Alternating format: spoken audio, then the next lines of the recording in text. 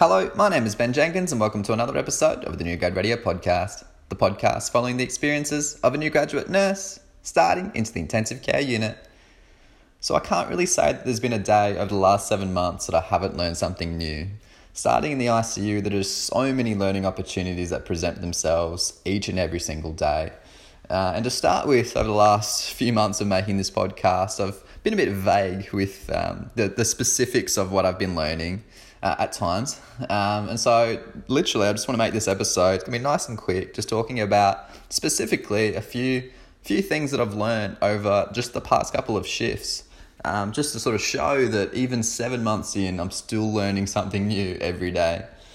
So now that I've stepped up, only within the last few patients, I've stepped up to the next level again. So now I've progressed to phase 4, and that's the final phase of my training through my graduate year. Phase 4 means that I'm starting to care for patients who are very, very sick. The same types of patients that I've cared for before, except now they're day one, coming straight from surgery or within the first few hours of presentation to ICU. So we're talking about big major traumas, of which end up on the news. You've got big traumatic brain injuries, significant overdoses, just things that so many things go wrong within those first few hours. So it's something that you just need to remain hyper vigilant during that time. And so now that I'm experiencing those higher acuity of patients again, I'm starting to do extra things that I just haven't done yet because I haven't cared for a patient during that initial stage. But because it's a higher acuity, and before I would be pushing into that phase 4, something that I wanted to feel a bit more comfortable with was setting up in case there was an emergency intubation. This is something that we covered in a paramedic training. We used to have a teacher at uni who would stress the importance of being able to set up for a rapid sequence intubation for intensive care paramedics. So even though it wasn't within our skill set to be intubating or anything like that, just to be understanding what equipment there was. And if it was need to occur and there was an intubation, that would be knowing the basics of how to hand them the tools that they need. And the same practice goes within ICU. Already, I haven't seen a lot, but I have seen a few times where the doctors have needed to rapidly intubate someone. And so if that were the case, I'd much prefer to have some sort of idea of the equipment and exactly what I would need to do in that emergency situation. So I said that to one of the other nurses, and she said, look, no worries at all. How about tomorrow night, we'll go through it together. We'll go through the crash cart. We'll look at the airway trolley and we'll break it down.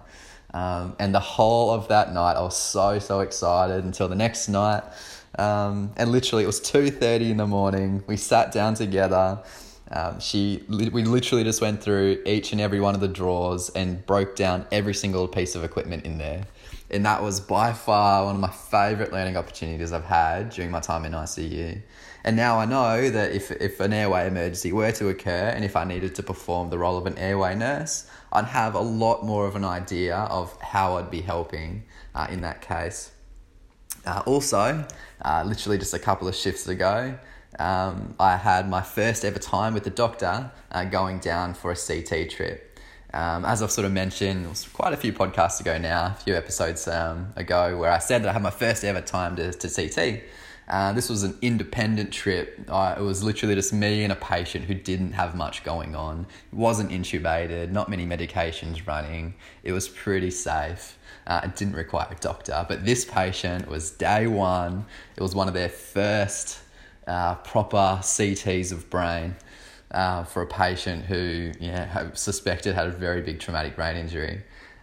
So here we go. We're going down, and not only now am I setting up all of the things that I was practicing before. So I was talking through with my educators about how to set up a ventilator, like one of those portable ventilators that we can take down to CT.